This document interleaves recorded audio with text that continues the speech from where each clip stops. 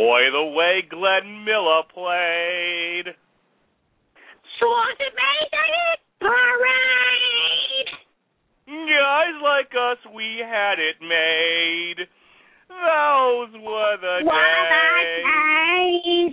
And you knew who you were then. Girls were girls and men were men.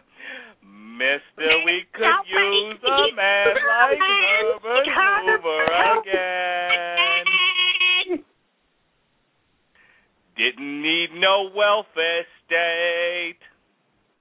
Everybody pulled his weight. Our old LaSalle and great. Those were the days. Do not adjust your set, ladies and gentlemen. This is The Long Road to Ruin, recorded live before a studio audience. And, of course, my duet partner on that little ditty, Mr. Sean Comer. How do you do? Yeah, normally you like to call me the man who brings life back to music. I think I am the man that just made ears bleed over 1 million MacBooks that are worth more than I am. I like how we were always like a step behind one another on that. You know what? Couldn't have planned it better if I tried. The thing is, though, that is not one of the TV theme songs that I can remember easily right off the top of my head. So for somebody who pretty much just learned that 10 minutes ago, and as you can tell from listening to me on a regular basis, does not have that in Gene Stapleton's vocal range, Mark, I am quite happy on this occasion to be your dingbat with hair like a meathead. So, you might be wondering, Long Road to Ruin audience, and we are going to get to the film of the night, which is the franchise of the night, which, of course, is the First Blood / Rambo franchise. We're going to talk about First Blood and First Blood Part 2, Rambo, in a few moments. Now, normally, there are two things going on here. Normally, I play music at the top of the show to kind of set the tone for the movie, and there probably was if I really thought about it, but to me, there just didn't seem to be music that really popped out and go, that's Rambo. You know, we know Rambo for the screaming and for the monologues and for the knife. Those are all very visual things, but I don't know necessarily if the music is that well known. So I was going to play Rambo's closing monologue from First Blood, and I thought, well, that's not really a fun way to start the show. I mean, we need to hear it to discuss the movie, but I feel like that we should play that later on, and we will. So I thought, well, what else, how are we going to start tonight's show? Should I just get into it? And I said, at work this week, and this is the second part of it, I'm kind of an odd duck, as you may have guessed, and one of the odd quirks that one of my odd quirks. Mark, let me sum up that understatement with one question. Are you wearing pants this time? Not even a little bit. Gentlemen, the prosecution rests. So I tend to sing a lot while I'm at work. And may I remind you that I work in the county jail with murderers and rapists and trespassers and burglars and, people in gangs, etc. People who have been to prison multiple times. And of course, the sheriff's office, which is mostly good old boys from the South and good old women from the South. So, they don't cotton to no Broadway singing and carrying on. Meanwhile, I can't be stopped, and I won't be silenced. So I'll walk around the jail singing everything from Perfect Slumber Party from Sophia the First to whatever 80s ditty happens to pop into my head. Oh, yes. Oh, I have been known to do that. Because I've been on Robert Winfrey's show lately and I've been listening to some of his past shows, I've been running around going, I'm the fly in your soup, I'm the devil in your poop, because I don't know what the next line is. And, so I've been thinking a lot of Voltaire. But over the last 24 hours, I have been running up to people and saying to them, didn't need no welfare state, and then pointing at them, demanding that everyone, that they belt out everybody pulled his weight, and no one knows what the fuck I'm talking about. Okay, one person at work who was older than I am caught the reference and was able to at least sing part of that song. Nobody else has ever heard of All in the Family, or if they've heard of it, they sure as shit don't remember the theme song. Kids ain't got no culture. No, they really don't. No. So much like Honky, I'm bringing it back. Okay, I'm on a quest to get people to stop calling white people cracker and bring back Honky, because I think that's much more preferable. And I'm also on a quest to bring back All in the Family. For God's sake, Mark, just don't try to bring back Porch Monkey. No, somebody's already in charge of that department. Yes, that's me, Mark. I am ever the Randall to your Dante. And just as an aside, and then we really will get on with this. There is no denying that my daughter is genetically my child, because we both do the same thing. We both will just start belting out random songs. We were in the car earlier, and she just started randomly doing the haircut song from Small Potatoes. I don't even remember the last time she watched Small Potatoes, but she was just in the car going, a haircut, and it took us a minute to because I thought she was saying, I hate you, and I'm like, wait, what the hell is she saying? And then we realized it was haircut from Small Potatoes. So between me doing All in the Family and my daughter doing a haircut, my wife is about ready to drive into oncoming traffic. Well, you know what? The random silliness of kids is one of the few things that occasionally almost makes me change my mind about change my mind to being in favor of one day raising a little brood of Vinnie Shawns. They are a joy. They are a joy even at their worst, at least until they get older. I can only speak for toddlers. And speaking of toddlers, let's get to Rambo. Yeah. Yes. Speaking of tiny dangerous people, let's talk about Sylvester Stallone, shall we? Yeah. Yes, we shall. Okay. So back in 1982, I believe it was, certainly when the movie came out, there was a movie based on a book of the same name written by David Morrell called First Blood.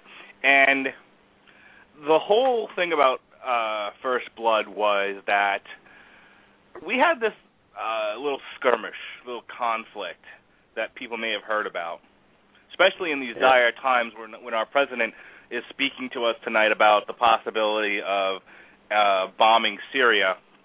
Well, back in the day, there was a little thing called the Vietnam War. And I'm not going to use this podcast to get into a whole thing about the Vietnam War, why we fought, should we have fought it, why we fought it the way we did. That's a podcast for a different day under different circumstances. But I will tell you that a couple of things came out of that. One, while the whole concept of shell shock, which we now today call post-traumatic stress disorder, was identified as far back as World Wars I and II, and even to a degree before that, it wasn't until the Vietnam War that medical professionals really started to take a look at soldiers returning from combat with significant stress, war stress, combat stress, etc., and it would come to be known as post-traumatic stress disorder. The other side of that was soldiers returning from Vietnam who were then protested by the American public. They were called baby killers. They were a lot of the anger that was on display in America was sort of directed at the soldiers who had no more part in planning that war than anybody else. I mean, they essentially caught the rap for a war that they didn't ask for and certainly didn't plan. It's something of the people who are kind of in their teen years right now. I don't want to call them the new generation, because really it's not like our generation necessarily birthed them unless they got pregnant at about 15 or so. But it's something that they might not really understand, because their only real exposure to that has been seeing it, for the most part, in movies. Seeing Platoon, seeing Apocalypse Now, whereas Mark, people about your age and mine, we had, depending on who you are, parents or uncles, who actually fought in Vietnam. In fact, one of my cousins in my family, one of my dad's cousins, I should say, lost a chunk of his thumb in Vietnam. My father was stationed in Korea, but that was during the Vietnam War. My uncle, my maternal uncle was, I believe, in Vietnam. There used to be in this country a choice. If you did some small crime, some misdemeanor, a judge would tell you, well, you have two choices. I can either put you in jail or you can go join the army. Yep. A lot of guys ended up going into the military for just that reason. Where I was going with this was that you're absolutely right. Most people don't understand the kind of world that the Vietnam soldiers came back into, and it was very, very negative. Let's be clear. Folks, you think there's hostility toward the idea of going to war now? Not even fucking close. Well, I'll tell you this. Nobody came back from Desert Storm or Desert Shield or the most recent Iraq War. Very few, at least to my knowledge. I mean, outside of some weirdo groups like the First Baptist, whatever, the ones who protest everything. The Westboro Baptist, yeah. Yeah, the Westboro Baptist. Unless you have some groups like that, you very rarely hear stories about mass protests as soldiers returned home from Iraq. Mm-hmm. Now you get yellow ribbons, and there's much more of an eye on this sort of thing, and much more of an appreciation for the soldier. You always hear this from the Democrat side. I support the soldiers, not the war, which you really can't, but that's a whole other podcast. First Blood was an attempt to deal with all of these things in I don't say fun, but in a cinematic fashion.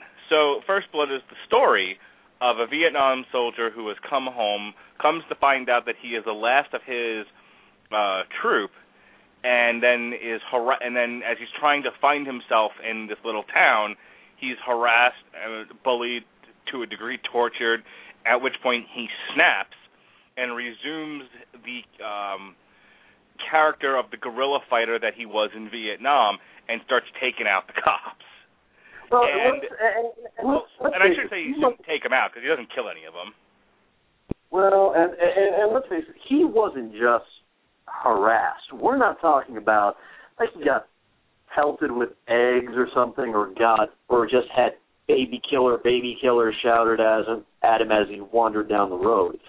No, allow me to elaborate a little bit on what happens here.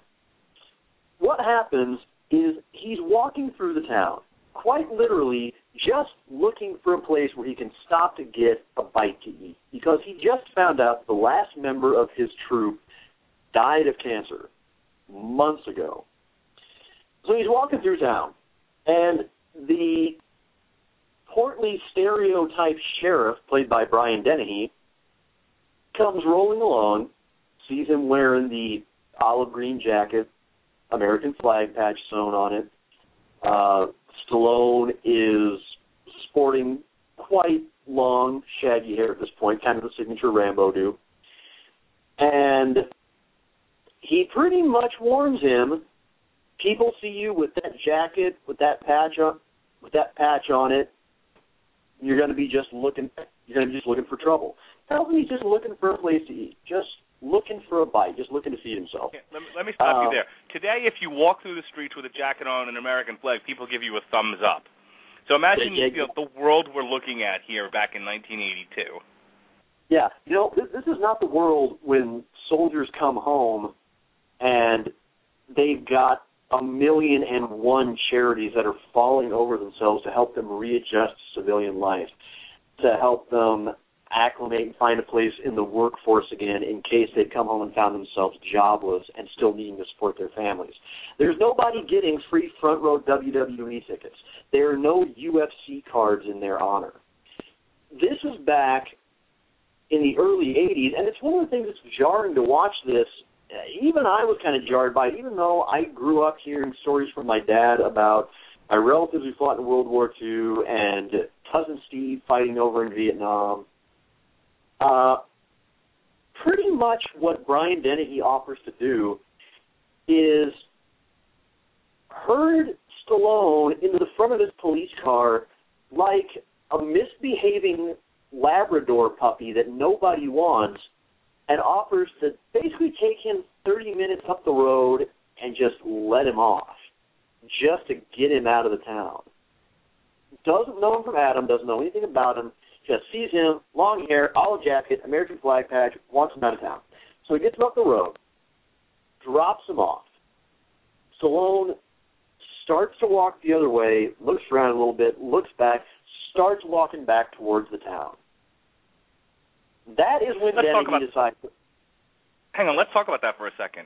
Because he starts to consider what his options here are.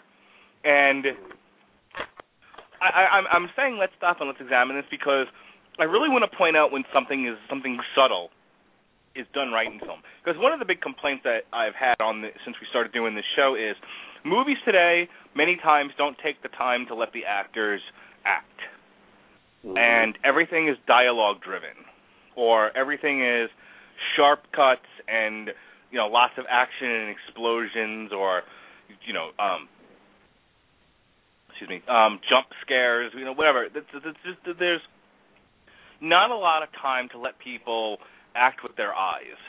So here you have Stallone at literally a crossroads. He's at the edge of this bridge, and there's a road that leads into the next town, and then there's this bridge back into town that he just got kicked out of.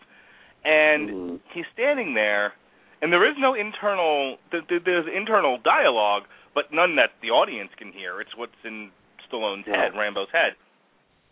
And his eyes change. There's a very subtle change there where he's kind of mulling through his options, and as if to say, this isn't right. I've done nothing wrong. He had no reason to treat me this way. And not only that, but I'm getting sick and tired of people treating me this way. Fuck you. I'm going back. All I wanted was a sandwich. And he starts to walk back into town.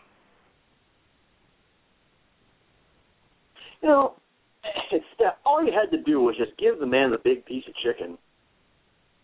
All you had to do just give him a chicken and a biscuit, and he's good.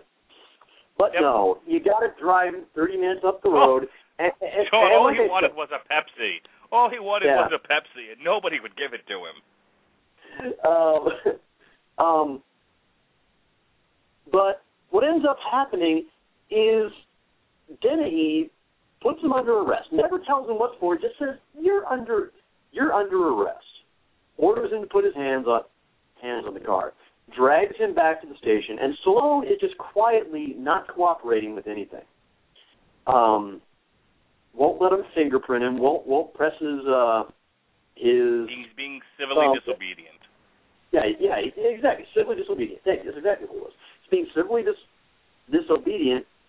When all of a sudden, these cops just start beating the ever-loving piss out of him at every turn. And the guy, just everything he sees as he's being detained is reminding him of being back in that Vietnam prison camp. Every single thing. He sees bars on the windows. All of a sudden, he's back at the bottom of that tiger cage, and they're pouring shit on him. When they're hosing him down to clean him off, when they're trying to shave him, to clean him up to appear in court, he's imagining that he's being, tied up, limbs out, and being threatened with a blade. He is just little by little easing towards snapping completely until finally he does, and after they've beaten him and kicked him and choked him one too many times, he finally quits playing nice. He quits playing defense, and he absolutely goes straight apeshit machine of death on this entire police department. And it culminates in what I've come to realize is one of my favorite vehicle chases of all time. As he runs out into the streets like a madman, somebody comes charging down on a dirt bike. Stallone just clothesline from hell to the guy, knocks him off the bike, picks it up, charges off down the road like Steve McQueen in The Great Escape, and out comes Dennehy in his squad car, charging after him. And there's a moment. It's arguably one of my very favorite moments in the movie. They actually get to do the jump over the train track scene from The Fast and the Furious 20 years early. And it is awesome. It's so good that you even get a little bit of a from underneath airborne jump of the car.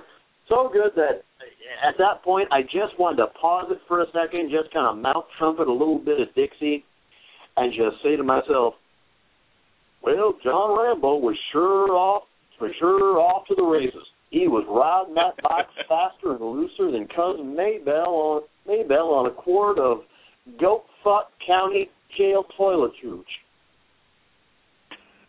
I don't think they cursed in the Dukes of Hazzard.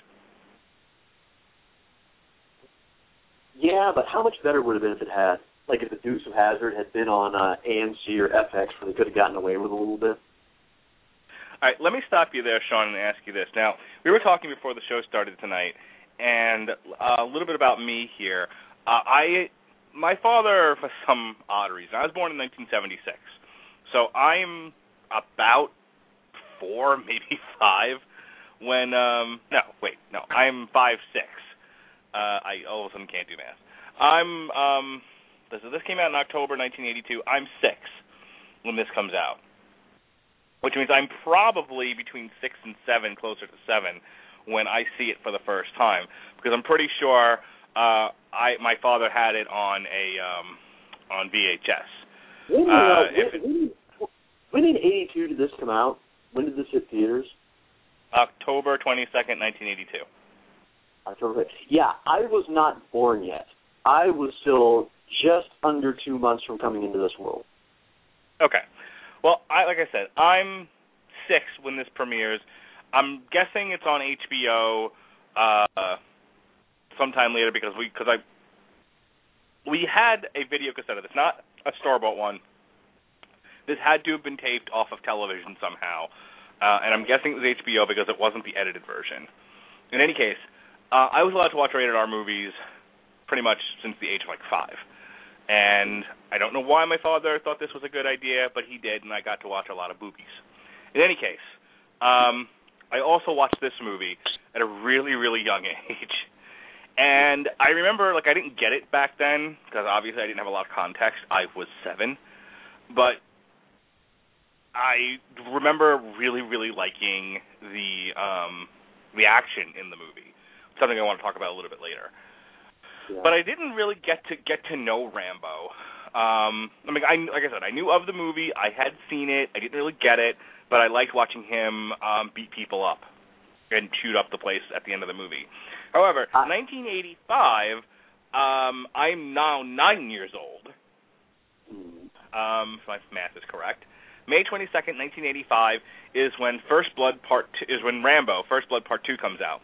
And that I saw in the movie theaters with my father, my father's friend, and his son, who were both really into war and army movies and stuff. And I remember as a 9-year-old, I thought Rambo First Blood Part 2 was the greatest thing I've seen since Star Wars. Oh my God, I loved this movie. And over the years, as I've watched the sequels that have come out since then, and as I've gone back and watched these movies over and over, done a bit of undergraduate work on Vietnam and the effects of Vietnam, Vietnam as far as the culture is concerned. Movies that it produced and things like that. It's been a big part of who I am and how I grew up. So Rambo will always have a special place in my heart as a franchise. What we were talking about, though, before we went on live tonight was how this is the first time you've ever actually watched First Blood. You had no relationship to this franchise until I threw it out there as one to talk about on this show. So can we just talk about that for a little bit? I've kind of given you a little bit of history as to how I came to it. It's been out there all this time. It's been meaningful, at least in the film community, to one degree or another. Why do you think you stayed away from it until now? And what was your first impression when you first watched First Blood? It honestly wasn't really what I would call a conscious thing. And to give you some idea, I'm kind of in the same boat with another movie and another franchise that I'm sure we're going to get to at some point. And that is the fact that around the age you were when you first saw Rambo, that was about how old I think I was when I first saw RoboCop. Which my parents didn't know any better at the time that it was rated R, what was contained in it. So they were not too happy when I watched it, despite the fact that I conned them into renting it for me.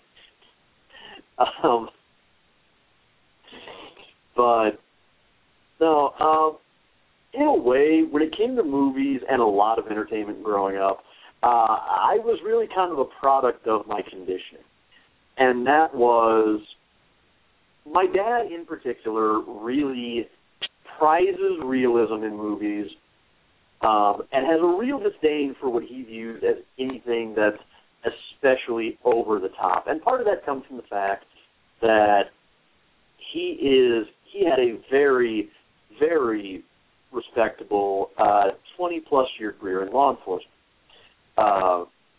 Was an undercover narcotics officer in Independence, Missouri, that is. Worked for the Minnesota Bureau of Criminal Apprehension, their homicide division. He was a DARE officer, DARE trainer. He was a police chief.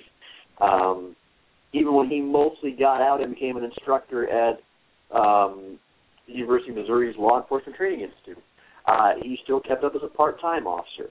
So he'd kind of seen enough violence and enough grit and enough real-life death that he had a very harsh view of the way Hollywood glamorized and amplified it. So he's never liked movies like Rambo that are real heavy on explosions and ridiculous gunplay and everything. So it was just kind of an impression that I got growing up, and it took a while for it to kind of wear off. And in the meantime, it wasn't necessarily that I avoided it consciously. It's just that it was a franchise I never really got around to watching because in the interim, I mean, like I said, I love the first RoboCop. I actually think it's really well written, well produced, very entertaining action movie. I love the first two Terminator movies. So it was just, I guess I should say I never really had an excuse to watch it. I never saw it when I was thumbing through Netflix or anything. I was never walking through a brick and mortar store and had kind of that Navy SEALs moment where I saw Rambo. I just kind of went, that is what I must watch tonight. So, when we were kind of looking for sort of a stopgap for this month to sort of fill in, and we came across Rambo, I thought, well, great, excuse to finally sit down and watch these and see what all the fuss is about. And to be honest, when I sat down and watched the first movie, I was really blown away by how subtle it was even throughout all the fast-paced action, and how a lot of it was juxtaposing shots of Stallone's silently seething quest for survival as he's running around out in the woods evading his would-be captors, and the police just rattling their sabers and pounding their chests, and we got to get that dirty, filthy Green Beret sumbitch. and just really thinking they're big shit, when really all they are is just cannon fodder stereotypes. Richard Crenna, who plays Colonel Troutman, is absolutely amazing in this movie. It's funny, and sometimes I can't get out of my own way, and I love Richard Crenna, and I love the lines that I love his dialogue in this movie. I love his interactions with Brian Dennehy's Teasel, Sheriff Teasel. But on the other hand, I'm watching this and I'm thinking, had he shown some deference, had he used some degree of tact and diplomacy, he might have gotten Teasel to see it his way and try a different approach than head on in trying to take John Rambo down. Instead, he essentially went in there, look, y'all about to get killed. This motherfucker ain't here to play.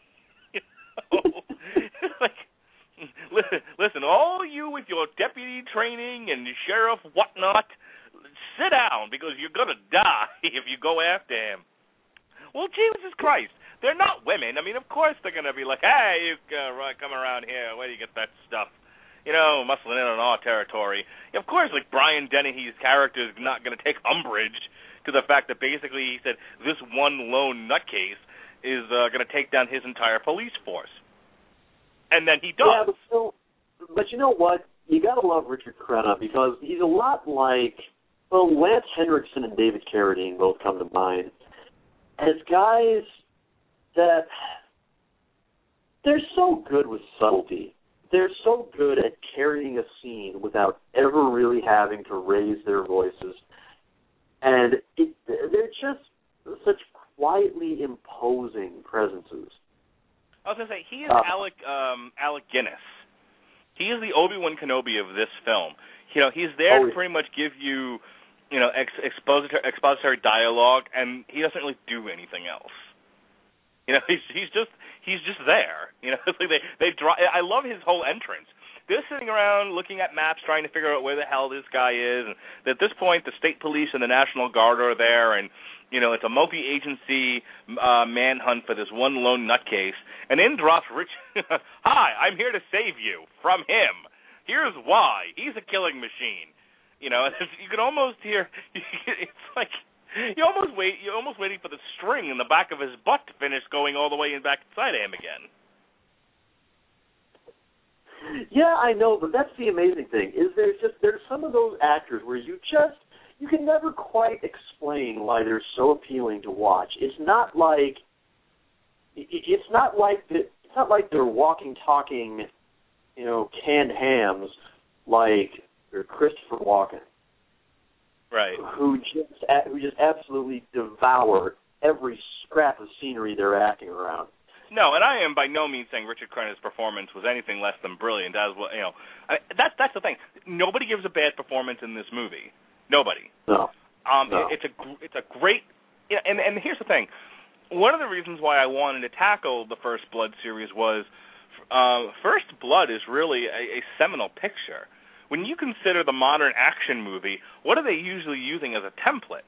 What are some of the most parodied, copied, outright stolen memes for action movies? They come from First Blood. This thing is what spawned the modern action movie, and yet it doesn't ever get the credit that it's due. And I think that's what sort of galls me about the whole thing. On the one hand, it's such a heavy picture. When you think about the plight of the Vietnam soldier, that's serious business. And I'll tell you, we're going to discuss this a little bit further, and then I want to play Rambo's final speech and discuss that. But I'll go ahead and give it away right now. When I watched him deliver his final speech about what it was like for him to come back and where he is mentally, I couldn't help but burst out crying. I mean, I'm a mess, okay? Tears streaming down. I'm having a hard time catching my breath. I mean, and that's the thing. All everyone thinks about when you consider the Rambo movies is sort of the, Stallone screaming like a retard and shooting the gun into the air, which is what he does in the second movie. Yeah. But that's what everyone pictures. Rambo is, what is the parody with Charlie Sheen? Oh, Hot Shots. Hot Shots. Yeah, everyone thinks of the stuff that Hot Shots made fun of. And they never seem to remember that this was an editorial on the shabby treatment of Vietnam vet soldiers, and it's fucking serious. That's not something to be taken lightly.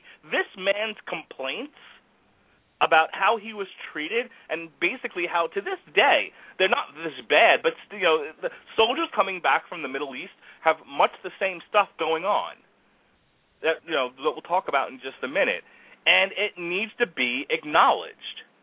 That's part of this. The other part of it is, as I said, this is the basis from which most action movies now came from. This set the ball in motion, and that needs to be acknowledged as well. No, it really did, and I guess I would say that. I guess I would say for the '80s era action movie, it really did. I started to kind of hesitate that on a little bit and say, the seminal action movie, well, I don't know about that. But I thought, no, well, then again, as far as the summer action blockbuster goes, yeah, because this is really a breed apart of what are my favorite action movies, and that's the stuff from, for the most part, the 1970s. The late 60s. When you think about the Superman movies, and I don't mean like Superman, the DC comic book hero, but the lone, when Jason Statham, those kinds of movies. I'm trying to think of the action star, Commando, Arnold Schwarzenegger. They all stole from First Blood. It's the superhero versus the one man with a gun, and his superhuman fighting abilities and all this other stuff versus an array of obstacles, and everyone's out to get them, and the chase is on over and over and over again. Well, it all starts with this movie, but this movie was doing those things in the name of trying to tell you about the plight of the returning Vietnam vet, whereas a lot of the movies that followed this gave you all of the sizzle and none of the steak. They gave you all of the action and none of the subtext, which is really irritating to me. Well, including the 3 sequels. No, I would say the 2 sequels, because I think the next one, it's still there. But we'll talk about that in just a few minutes. But I want to let you make your point and kind of flesh out whatever thoughts you had, and then I want to play the clip. Well, I mean, and I don't know. I guess if I were to kind of draw a line, I guess I could say that actually First Blood is kind of the last of the era of the action movies that I really get the most into. Because the ones that I really like are the ones with that sense of, as I've said so many times before, of authenticity about them. That they've kind of gone out of their way to make them feel a little bit more real, a little bit more grounded.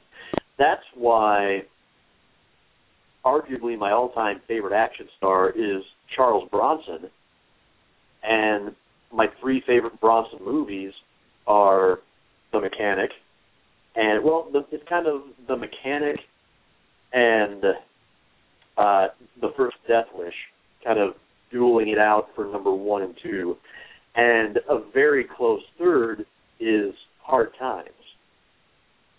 And along the other lines of that, you've also got the great Steve McQueen movies, like Bullet, like The Great Escape. Trying to think of it. The rodeo movie he did. Junior Bonner. That's it, Junior Bonner. Movies like that. Also, they're obviously more over the top, but I also dig Bruce Lee movies for the same reason, because Bruce had that authenticity of that kind of presence. The Sean Connery Bond movies. I could go on and get into guys like Lee Marvin and Fred Williamson and stuff like that. Right. But here's the thing that I would consider. A lot of these action movies weren't really about anything. They may have had solid plots and certainly solid storytelling, but they really didn't tell you anything about the human condition. This movie does, and I think that's why... are you saying that in reference to some of the movies that I'm talking about? Because I will not some of the movies that you're. No, I'm talking about the modern action movies. Oh, okay. Okay. No, I wasn't referring to the ones that you. No, the ones that you said are obviously about something. But when you think about like the modern action movie, the kind of stuff that we saw, like even this past summer, maybe with the exception of Iron Man 3, which was definitely about something. You think about like the Transformers movies, for example. This is some of the most highest grossing, most financially successful action movies in modern Hollywood. If you can tell me what they're about besides giant jive-talking robots, I will give you one shiny nickel. I mean, they're about nothing. Well, I'll actually go to. I'll go to a step worse than that. It seems like anymore when Hollywood tries to go out of its way to make a point about how it feels about the military, about foreign policy, about anything even remotely political, it is about as subtle as a Daniel Bryan knee to the skull. There is no really letting anything simmer or just letting anything play out. Hollywood pretty much figures its core audience is collectively functionally retarded and cannot possibly grasp what anybody is trying to say without it being explicitly spelled out and then phonetically pronounced. The two movies that come most to mind are Zack Snyder's adaptation of Watchmen, which takes all the ambiguity out of the graphic novel and just explicitly just kind of slams it right home as being Reagan was bad, and there's even kind of a toss in there of it seems like vaguely almost trying to adapt it from being Reagan's bad to kind of trying to slip in there George W. Bush sucks too. But it doesn't do that nearly as much, not even remotely close to as blatantly and as obnoxiously or as preachly, that's a word, as the Wachowski brothers' adaptation of V for Vendetta.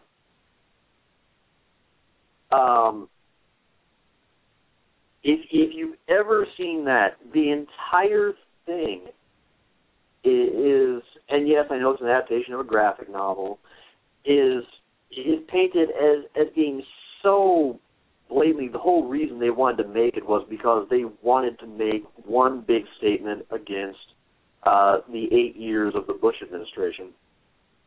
Maybe only 4 years at that point. I forget when exactly it came out. Well, you said that Hollywood thinks that its audience is functionally retarded. I think to a degree they're onto something. When you consider Man of Steel was supposed to be a look at what happens when an alien god is forced to live among men and how that might affect his psyche and those around him, and we're happening to call this Superman because that's what's identifiable to people, but ultimately that was what the story was, and it really was about something, and everyone went, fuck this movie. It was a collective, we just want him to save Lois Lane as she falls out a window. Is that so hard? Yes, they are functionally retarded, Sean. Well, yeah, despite the fact that a few of the most intriguing Superman stories deal with exactly that theme. But, you didn't feel quite that. When you were watching Rambo, you didn't feel, not Rambo rather, but when you're watching First Blood, you don't feel quite like you're being patronized or preached to quite as much as the movies I just mentioned. But, and again, yes, I know they're adaptations of graphic novels, so they really are being somewhat true to Alan Moore's story, but it's also in the way it's presented as well. Right. I don't know if it was with you or with Jeff Harris where I was talking about this, but there's a parody movie called Don't Be a Menace While Drinking Your Juice in the Hood. Yeah, right, I've heard of it. And they parody the idea that a lot of the Hood movies of the late 90s, early 2000s were, as you were saying, yeah, that's where I was going with this. They just beat you over the head with whatever the message of the movie is supposed to be. Subtlety thy name is not. And just to drive that point home, every time the parody movie said a message, they would actually have Keenan Ivory Wayans come on screen and yell message. Yeah, which to this one day point is something I'll still do. Yeah, at one point he was doing it as an infant. Yeah, he comes in like as a mailman. At one point he's an infant in the crib. He just does it constantly. So I'll do that. Now I'll be in the movie theaters, and when I see something that's so blatant and god awful, I'll just yell out message. And how many movies has this gotten you kicked out of? I want to go ahead and play the clip. It's a fairly lengthy clip. It's about 3 minutes. Before I do, chuckling, Mark. Say what? I said that was a very telling subject-dodging chuckle there. I've gotten in trouble for heckling once or twice. But let me. Hang on. But let me heckle for a moment. When have you gotten in trouble for heckling a movie? I want specifics here. Oh, I can't get into specifics. Oh, fuck, you can't. I know I have gotten into trouble. I don't really remember. I know that I once I once made a girl fear for her life if she didn't let me into Spider-Man, even though I bought tickets for the wrong day. Are you serious? Dude, I bought tickets for the Sunday show. Now just real quick. We had gotten tickets for the premiere of the Sony reboot of Spider-Man with Tobey Maguire, which was like $1 billion picture. Okay, everybody and their mother came out opening night to go see Spider-Man. I bought the tickets online for like 20 of my friends, and because I screwed up the date, I bought them all for Sunday. Oh wow! And there was a real defining of character on this night, because the people who decided that they weren't going to, and now every movie is at this point sold out. There's no way we can get like a switching tickets or anything like that, because I tried. So half of them went home and said, well, I guess we'll see it on Sunday then, and they all got mad at me. The other half was like, well, I'm not giving up, and I don't care that these are for the wrong day. So you had the morally self-righteous and the who gives a shit crowd. And I was, of course, the leader of the who gives a shits. So about 10 of us stayed online, and I remember they were checking tickets online. They make sure you didn't buy tickets for something else. And they checked they looked at me. All my friends are kind of in back of me like a small army.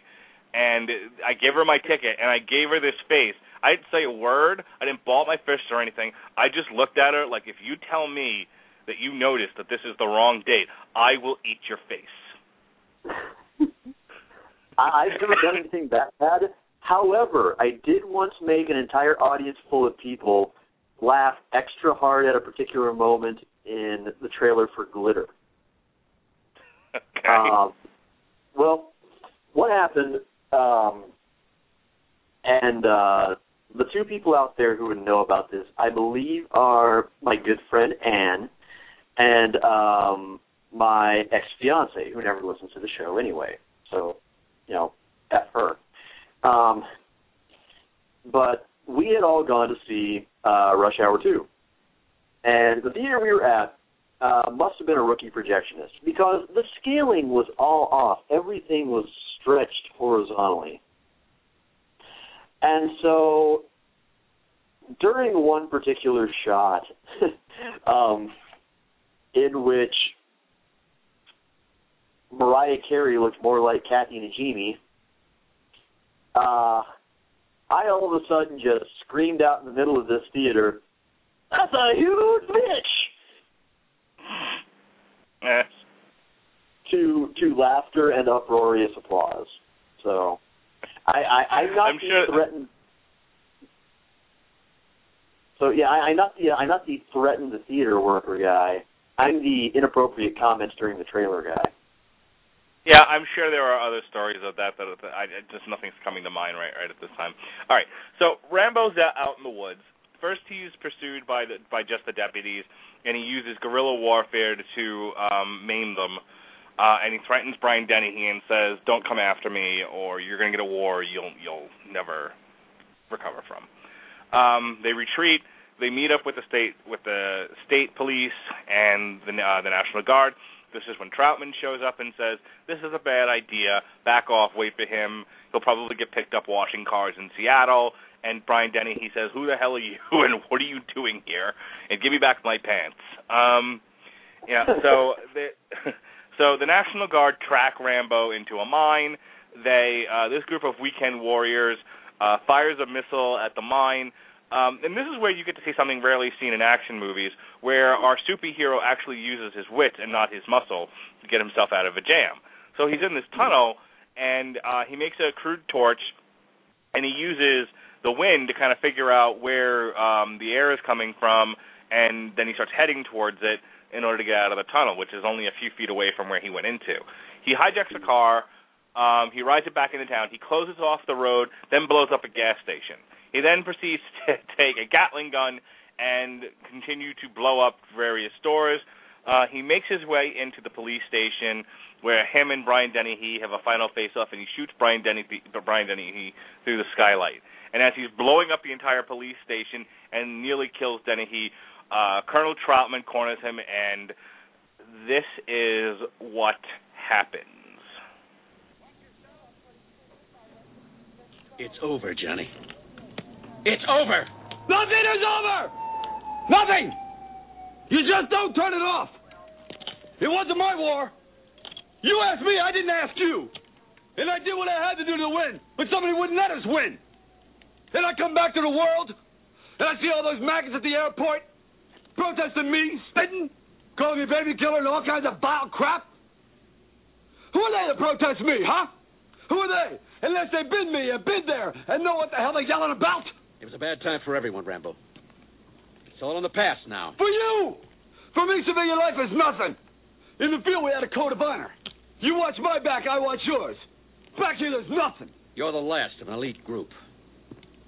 Don't end it like this. Back there, I could fly a gunship. I could drive a tank. I was in charge of $1 million equipment. Back here, I can't even hold a job. Fucking guards! Ah! I can't. Oh, God. Where's everybody? God. I had a friend. Was the Air Force. I had all these guys, man. Back there, I had all these fighting guys. Who were my friends? Because back here, there's nothing. Remember the Air Force? What is black headband? I took one of those magic markers and I said it found and mailed us to Las Vegas because we're always talking about Vegas and this fucking car, this red 58 Chevy convertible. He's talking about this car. He said we're going to cruise till the tires fall off.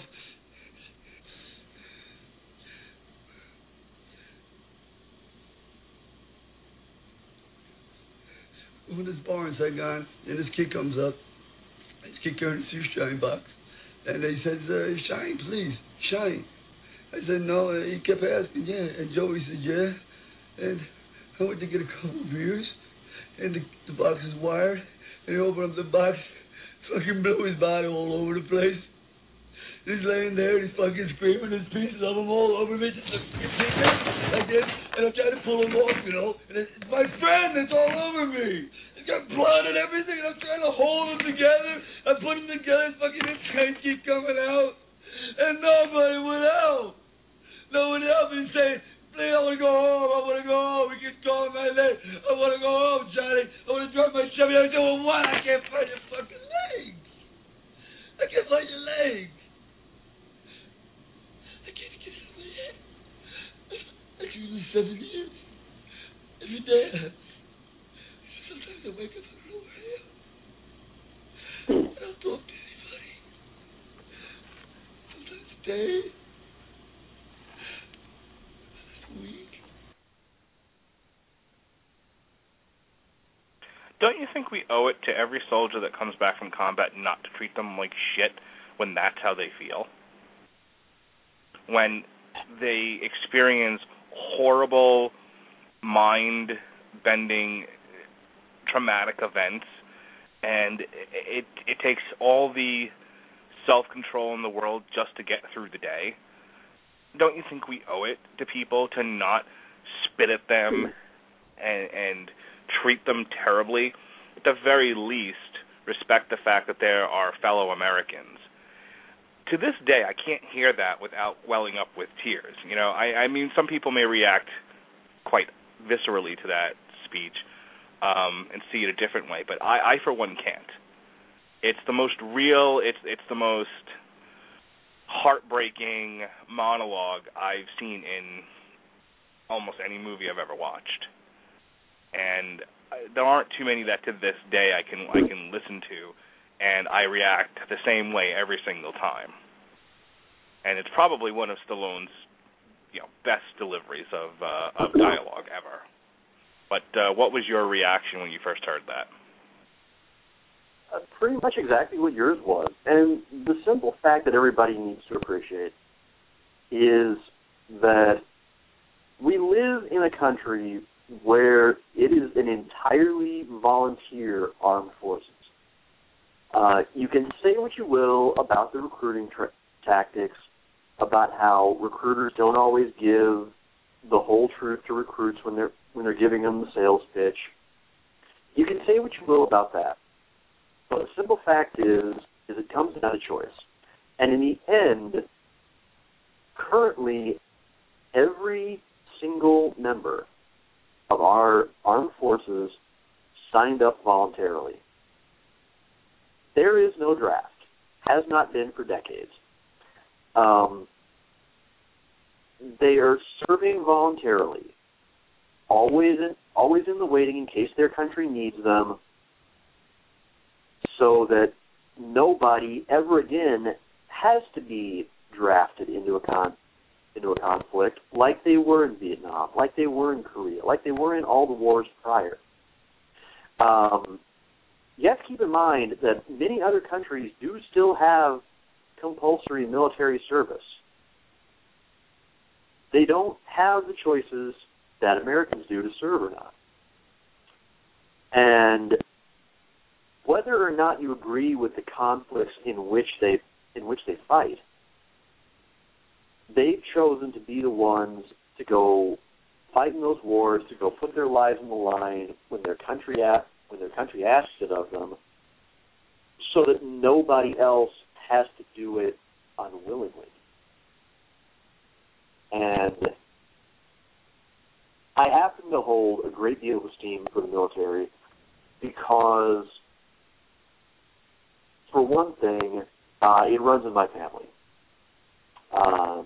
Number of family members that preceded my dad's generation fought in World War II, including my late grandpa Comer. And as I mentioned before, my dad's cousin Steve fought in Vietnam, lost part of his thumb there. Collectively, Steve never talks about Vietnam, never has for as long as I've grown up around him. The story with Grandpa Comer was always, there was a lot that he saw in World War II that he never liked to discuss. A lot of stuff that haunted him and gave him nightmares his entire life. The difference being, when Grandpa came back from World War II, the soldiers from that conflict, and I understand they were different conflicts, don't get me wrong, I get that. They were obviously treated as conquering heroes who did their duty to keep the free world free. Steve's generation was treated arguably the most abhorrently, the most appallingly badly of any set of veterans in American history.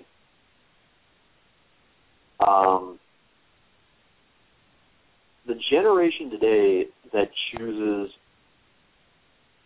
to protest in the manner that they do, they have no idea really how fortunate these veterans are in comparison to the ones that came before. No idea whatsoever. as I mentioned before, at this point, nobody was lining up to celebrate these people. All the heartstring tugging YouTube clips you see of soldiers coming home from Afghanistan and Iraq with special surprises for their families and everything.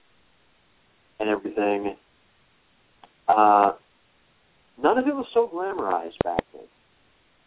They came home and were made the enemy. And as we'll talk about in a little bit in First Blood Part 2, it's really at the end of that movie that it returns to that theme, after it's really kind of lost in the action of the rest of the movie. Yeah, I do want to.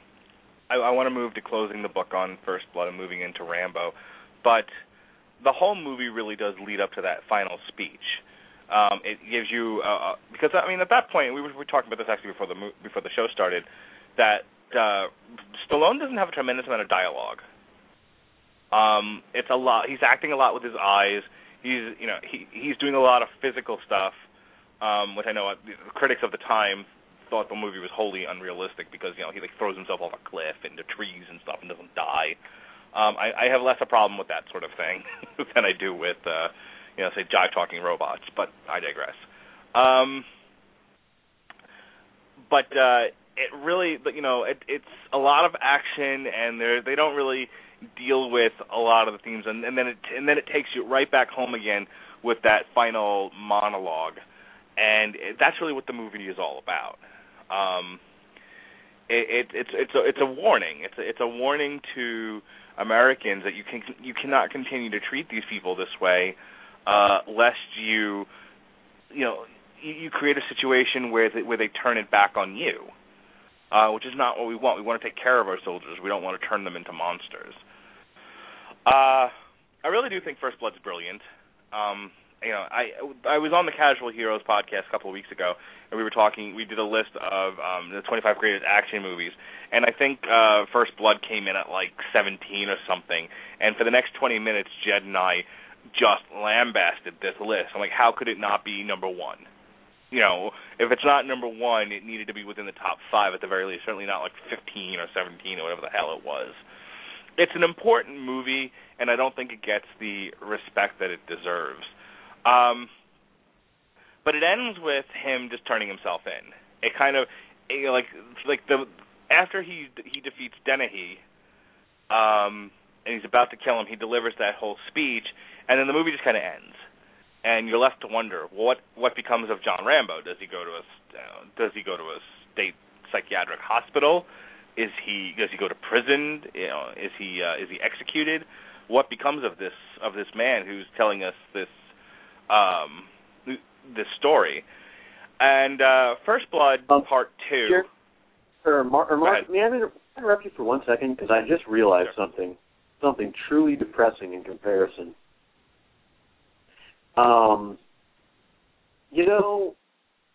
Growing up when I did, I really consider kind of the definitive war of my generation, so to speak, to be the Gulf War, because that was the one that was going on, was the big focus during my elementary school years, and that was kind of one of the defining points of the George H.W. Bush administration. By comparison, our 2 defining movies about that war that we've gotten so far, Three Kings and Jarhead. Yeah. Anybody else feel profoundly ripped off at this point? Yeah, it's pretty terrible.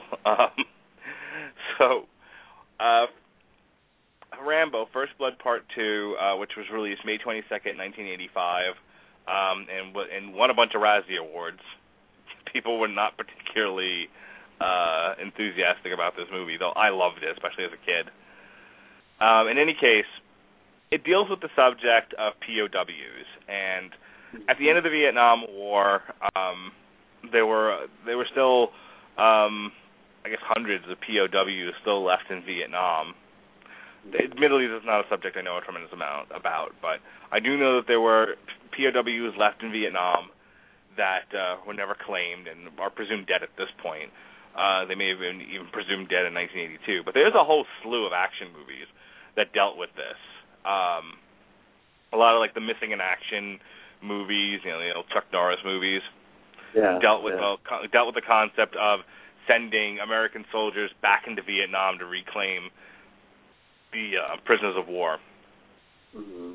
And that's the plot of this movie. Is essentially he's in a prison work camp breaking rocks, and Troutman comes to get him and says, "Okay, well, here's the deal. There's possible clemency if you go on a mission for us, where the idea is you have to go back into Vietnam, go into a prisoner of war camp, see if there's any Americans. If there are, take pictures, and then we'll pick you up." And, you know, of course, he's, you know, what do you mean? Just take pictures. Why aren't we going to get these people? And they're like, well, that's not the mission. The mission is you need to prove that they exist, and if they do, then an extraction team will go get them. All we need you to do is sneak into this camp and take pictures. So he agrees with the idea that, you know, he's doing the honorable thing for his fellow soldiers, and it'll get him out of prison. So they as it turns out, the Charles Napier, who plays Marshall Murdoch, is a Washington bureaucrat in charge of this thing, who is basically trying to placate members of Congress. He's not really interested in finding POWs. All he wants is to produce proof that there aren't any so that we can move on with life. And there's actually later on in the movie, there's actually a great argument between him and Troutman over it. And Troutman kind of he resumes the same role where he's giving expository dialogue. You know, he talks about we were supposed to pay war reparations to the Viet Cong. We didn't. They kept the POWs, which is what caused all of this to happen. And Charles Napier's character, Marshall Murdoch, basically goes into this whole thing about how we really don't want to know if there are POWs there, because that's going to start up a chain of events that nobody wants to see happen. You know, he says things like, what do you want to do, restart the war? You know, I'm not here for that. I'm here to clean up the mess. So on the one hand, he's a villain. You know, he's the guy who abandons Rambo in Vietnam, for example. He's the guy who, no matter what they find, is going to just leave everything there and pretend it didn't happen. I think Troutman even says, like, if he had come back with the pictures like he was supposed to, you would have just lost the pictures. This whole thing was a setup from the word go. And he was like, I am doing my job. You know, it's the old, you know, the villain feel, the best villains in any of these movies are the ones who absolutely, we talked about this on Mission Impossible, who absolutely feel that they are doing God's work. They are doing the right thing. And in their mind, they're justified. So he doesn't feel like he's a villain at all. As a matter of fact, he feels like he's doing his bit for God and country. And really, I kind of like these kinds of villains. And you see them a lot. The ones who they're like the Jack Nicholsons in A Few Good Men. They are legitimately convinced that they are the apex patriots. That famous Jack Nicholson line, "You need people like me." In this guy's opinion, he's doing what's right. He's doing what nobody else really has the conviction to do. And they're always the most interesting because in their mind, if they were watching this movie, you know, they'd be the one on the poster as the hero. It probably wouldn't be called Rambo. It'd be called Murdoch. Which, fuck me, why has nobody made a movie called Murdoch? We got Mitchell, but not Murdoch? We also have Jack Reacher, but that's an entirely different podcast. Yeah, but that's a stupid thing. Well, the point being is they made movies with stupid names. Why not a movie with a cool name, like Murdoch? Well, like I said, we got Joe Don Baker and Mitchell. What's Joe Don doing these days? So the point of this is that's the plot line to this. Some more details just to let you know who some of these other characters are. He's supposed to meet up with an agent he's sort of a fixer who's gonna lead him through and get him to the camp, and that is a character played by Julia Nixon, Ko Bao, who she and Rambo have the shortest unrequited love relationship ever in the history of cinema. They kiss. She decides she's going to go back with him to America. He decides he's going to take her back. Then she's promptly killed. Dun dun dun dun. Now I was prepared to say, well, here, let me finish laying out the plot line, and then I'll get into this. So Rambo gets to the POW camp, finds one POW laid out across a set of bamboo sticks. Looks like he's being tortured, and the rest are trapped in a bamboo cage. And he frees the one guy, and they get and there's a chase. So they get out of the POW camp. They get to the extraction site, and Murdoch, having realized that Rambo not only did not follow orders, but has got an actual POW with him, which would be hard to lose, says, "Fuck him, leave him there. We're done. Pull out, abort." And of course, Troutman tries to overrule him. They pull a gun. That's when Troutman goes back to the camp and says this was all a sham. Meanwhile, back in the city, Rambo is taken back into the prison camp. He is tortured again. The Russians show up because they were the only bad guys we had besides maybe the Muslims back in the 80s. The Russians show up, who are, of course, allies with the communist Vietnam, and they continue to torture him, and they want him to radio. They want him to radio Murdoch, which he inevitably does after being tortured. But he does this because he's realizing he's about to be rescued. So this is an opportune time to make a threat. He says, just one of the greatest lines of this movie. I mean, I can't. There's nothing to it in terms of. No real meat to it in terms of deeper meaning or or anything else like that. But as far as really cool action dialogue, it's fucking great. And I remember watching it in the theater when he slowly. There's a close up of his hand. And he tightly grips the microphone and he brings it to his lips and he says, "Murdoch, I'm coming to get you." People in the theater were throwing underwear. I mean, it was cartwheels in the aisles, popcorn thrown into the air. People were fucking cheering. All you needed at that point was for him to knock out Apollo Creed, and we would have all been happy. It was so good. "Tell me where you are, Rambo, and we'll come and get you." "No, Murdoch, I'm coming to get you." Dun, dun, dun, dun, dun, and at that point, him and Kobo annihilate everybody, and they take off. It's really funny. The whole movie is 3 trips to the same camp. There's the initial, and then they leave with the guy. Then they're denied extraction. They go back. Then they escape again, and this time he somehow gets a helicopter. He steals a helicopter from the Russians, I think it is, goes back to the camp, blows it the fuck up, rescues all the POWs, and then takes it all the way back to base camp in, I think, Cambodia. No, sorry, Thailand. So the whole movie is literally him going back and forth to this camp 3 times. Which, I could kind of see how that kind of storytelling would get a little bit old. So he's got the helicopter, he's got the POWs, he's got gas, he's got Baltimore Brown. He takes the helicopter back to the base camp, punches out, oh God, who did he punch out? Punched out Martin Kove, who plays Erickson. Then walks into, and it's kind of a reprise of the first movie, where he walks in with the machine gun and proceeds to blow away this military camp. And he points the gun at Murdoch. He chokes him and he throws him on the desk and he says, "Go back. There's more out there. Go back and get him, or I'm gonna find you." Da, da, da, da, da. At which point he drops the gun and promptly walks out of the thing. Troutman says, "Where are you gonna go?" And he just says, he's just how will you live, John? To which Rambo replies, day by day. So it really ends with his obligation to the military is ended. He's going to go. He's not going back to America. He's just going to walk the lands of Thailand to see what adventure is before him as a free man. And that's really the way it ends. It's kind of like Inglourious Bastards, where it's a fantasy tale.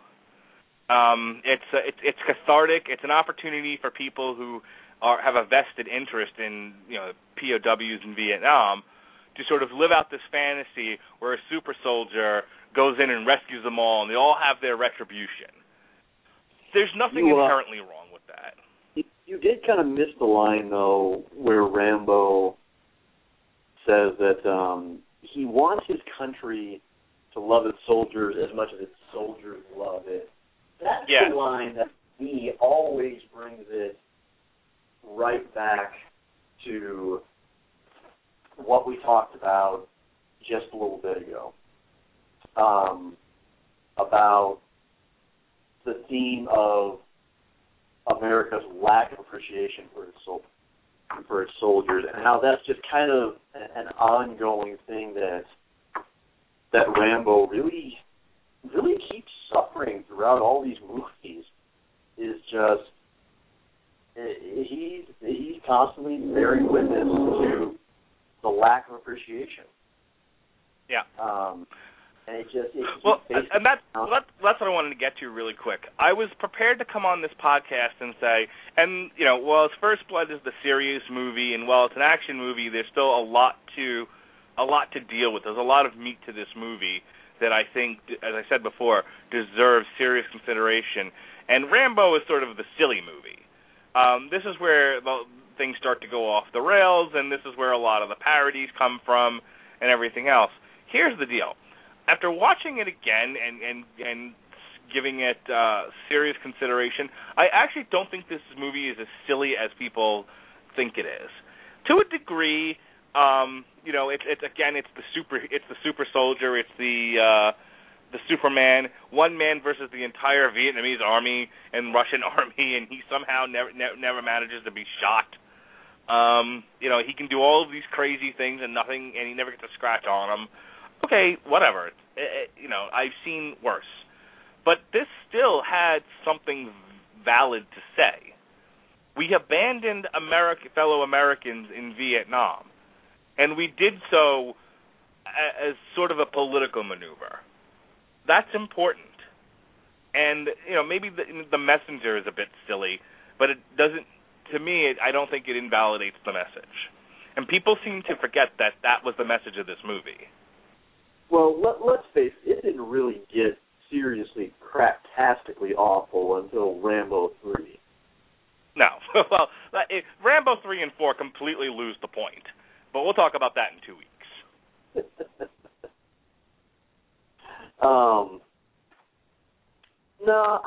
This was the one where the message really started to get kind of weak. It's far from the worst in the series, but it definitely doesn't hold a candle to its predecessor. This is one of the few franchises that we've run through so far wherein there is no point of increasing return. This is where, we talk about naming the show Long Road to Ruin, and people kind of assume that every franchise we do, we're trying to say it always goes from good straight down to bad all the way. This is one of the few times where that's actually true.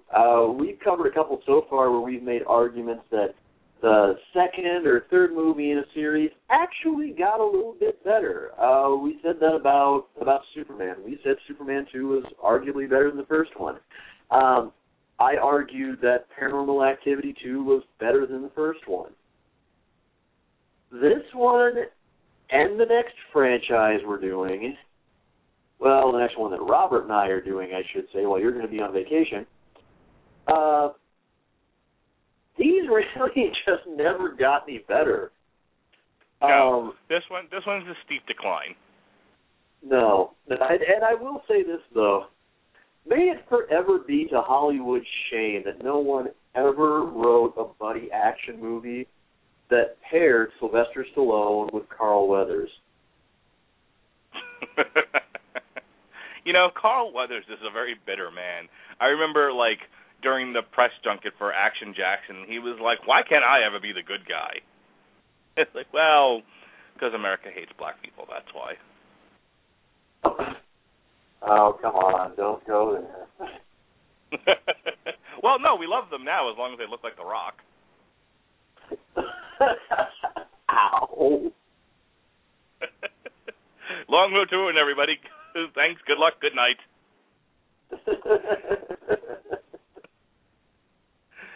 But seriously, folks. This from my Floridian co-host. Look, I love First Blood Part 2.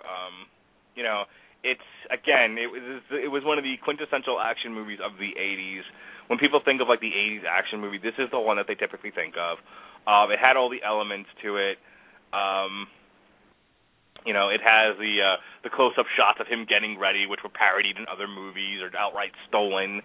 I always remember the fake out where you see his arm flexing and there's a close-up of the veins in his arms and the muscles and everything, and he's just sharpening a knife or he's tying his shoe.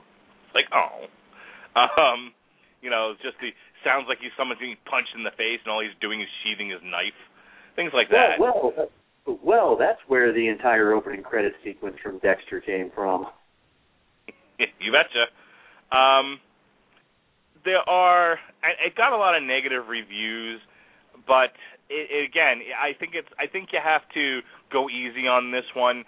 It at least had something to say, and it is the film for which a lot of other movies, directly ripped it off. It is responsible for the action genre more so, I think, than even First Blood being what it is today. So I think it has its place in movie history.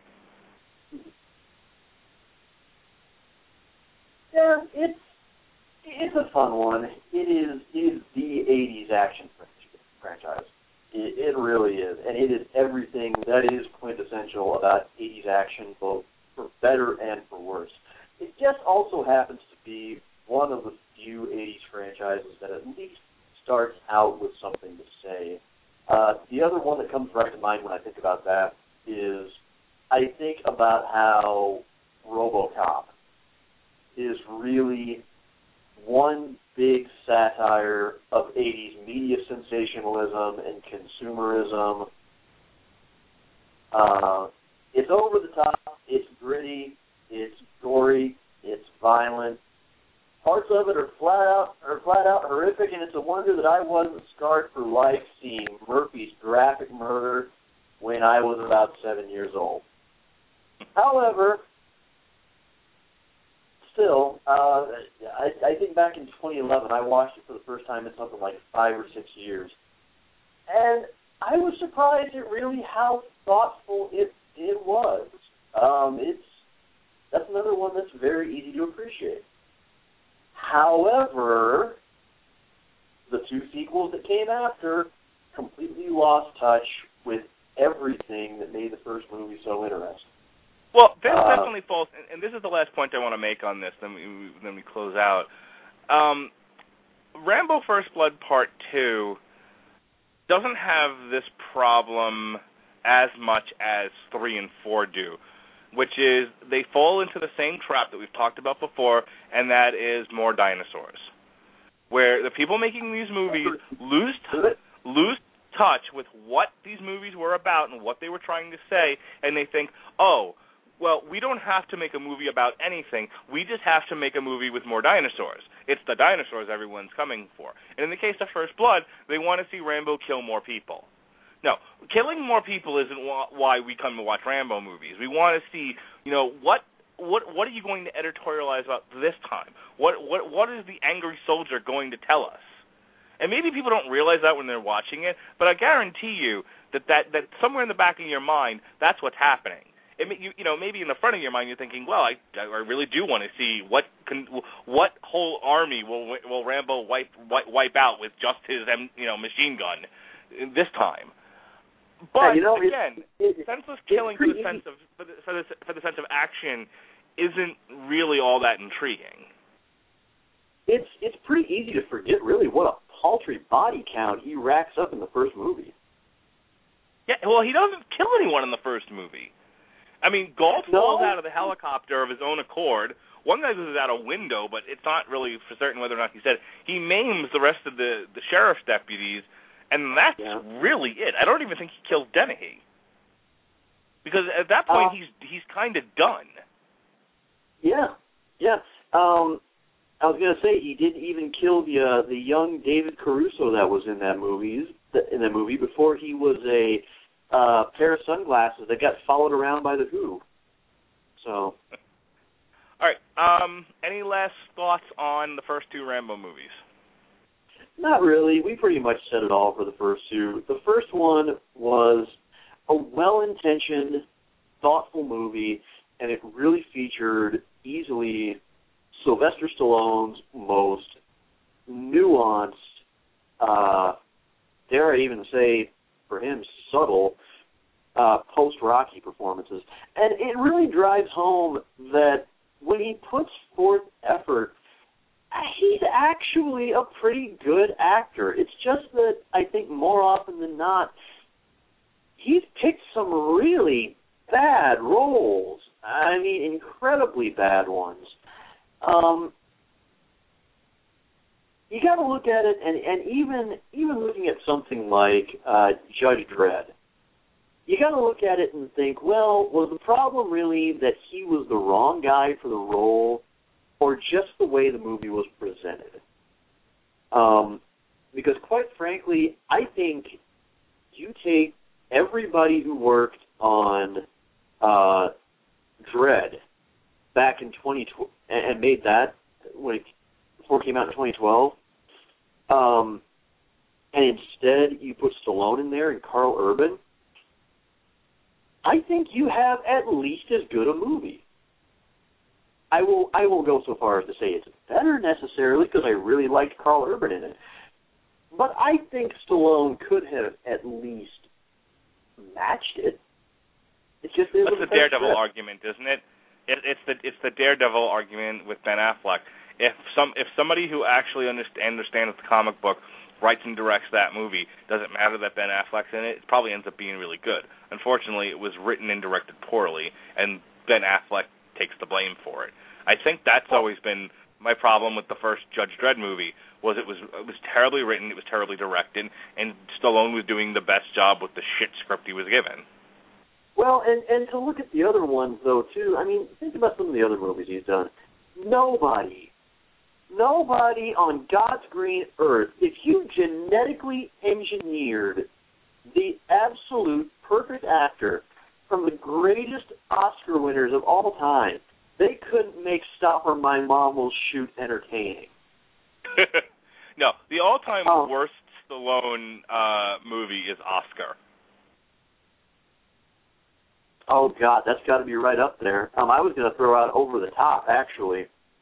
Dude, Over the Top is awesome, and I will fight anybody that says otherwise. It's maybe awesomely bad. It's fantastic. All right. But go ahead and make your final point here. But no, if you really look at it, if you really go back and watch, especially the better of the Rocky movies, and you go back and watch First Blood, that's the really tragic thing you quickly realize about Sylvester Stallone's career, is he's a pretty intelligent guy who absolutely, I don't know if you want to blame him or his agent or what, but sometime shortly after making First Blood, he just lost all sense for what made a really good role. I think there's a lot of pressure on you as an actor. John Travolta had a very similar problem. If you recall, John Travolta, he was in Saturday Night Fever, he was in Grease, and then he made a bunch of terrible movies. He was also in Welcome Back, Kotter. Pretty cool character. He was a sex symbol. People really dug John Travolta. Then he started making terrible movies, and it culminated with 3 Talking Baby movies, which nearly killed his career. And when you look back on some of the interviews he did after his career was resurrected by Quentin Tarantino in the guise of Pulp Fiction, one of the things he talks about is, I was choosing terrible movies. I would turn down movies that ended up being awesome to take movies that I thought were good against the advice of my agent that ended up being terrible. And I think, like I said, there's a lot of pressure. I mean, you look at someone like The Rock. The Rock looks like he's taking everything that's being offered to him. And it's turning out, he's lucky that, like, the G.I. Joe movies actually make money. And the Fast and the Furious movies make money. Pain and Gain, I think, did okay. But if you look at, like, what The Rock does, The Rock takes every movie that they throw at him. I don't know if he's even thinking about it. You know, it's just like, look, I'm just going to take as many roles as I can because I don't know when I'm going to make a bomb. I don't know when I'm going to have a hit. But I better take as many movies as I can and get as much work as I can because you don't know when the well's going to run dry. And there comes a point where you're not, like De Niro is now at a point in his career, and he has been for the last decade, where he can really sit down and be like, I'm going to make one movie that I really like that's for me, and I don't care if it does well, and then I'll do another analyzed schmagegi movie, or whatever else is one of his franchise hits. Billy Crystal kind of in the same boat. Al Pacino, same boat. A lot of these sort of Tiffany actors who have had Jim Carrey, another example. Jim Carrey just did the latest Kick-Ass movie. And he probably did that because they paid him a lot of money to appear in the sequel, and he knew it was going to be one of the late summer blockbusters. Not that it did well, but I digress. Well, and then Jim Carrey will do something like the what was the one, like the Truman Show. That'll be his next movie. He'll do something for himself, and then you do one for yourself, one for the business. Yeah. Well, a couple of funny points to add to that. You mentioned Jim Carrey. The thing about that, the other day, to be honest with you, I really had no intention of seeing Kick-Ass 2. I think it's completely unnecessary. I loved the first movie. I thought it ended fine. It was a good adaptation of the book. But on the other hand, they got in bed with Mark Millar, and he wrote a sequel book just so they could adapt it into a movie. Fair enough. I watched Brad Jones, his midnight screenings review that he did with Jillian Zarowski of Kick-Ass 2, and they both said the same thing about it. They both agreed completely that despite the fact that Jim made his whole silly "I'm now anti-violence after the Sandy Hook shooting and I can't in good conscience promote this movie" stance, they both agreed that he was arguably the best part of the whole thing. So, in that case, and earlier this year, there was the incredible Burt Wonderstone, in which, amazingly, there he is with Steve Carell in a reversal of kind of what happened when those two were in Bruce Almighty. You had Carell kind of having really hit his ceiling and flattened out in terms of his appeal, and Jim just totally stole the show. It was just old school Jim Carrey. So in this case, you've got two movies in a row where Jim has been the best thing in bad to average movies, which is kind of curious. But my other favorite story of odd casting is the three people who were considered to play Bubba in Forrest Gump. Of course, the role eventually went to McKelty Williamson. I apologize if I mispronounced that name. But before that, historically, the three people they were also considering were David Alan Grier, Dave Chappelle, and Ice Cube. And Dave Chappelle has actually said that turning down the role of Bubba is one of his biggest career regrets. No doubt. It's one of the things that people always remember about that movie is the whole shrimp monologue. Well, yeah, exactly. And that's the funny thing is when you think about that now, you really can't picture anybody else but McKelty Williamson delivering that. However, it is kind of amusing if you really sit there and really ponder for a second and really think about one of those three actors saying that. No, I totally see Ice Cube doing it, but it'd have been like, I can't feel my legs, bitch. Well, and actually, it's kind of funny because Dave is another one where you really gotta think that his career has really pivoted, and he's even kind of admitted as much on one decision, and that was he wanted to leave Chappelle's Show, in part because of the burnout, in part because he felt like he was kind of holding him back creatively. Yep. He's historically always kind of thumbed his nose at a lot of his audience, and kind of rightfully so, kind of not. He seems to resent them because every time he goes to take a stand-up stage, he's got all this material that he's probably worked so damn hard to develop, because he really is a pretty intelligent guy. Well, I was going to say, doesn't this go back to the initial thing we said about, the truth of the matter is your audience is functionally retarded?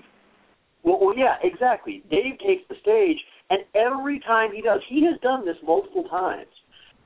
If he takes the stage and the audience starts heckling him by shouting out the various Chappelle Show bits they wanted to do, no, he really is his generation's Andy Kaufman, because Andy historically always resented it that he had what he thought was all this groundbreaking, brilliant material. He was a comedian. And they wanted him to do the Mighty Mouse bit.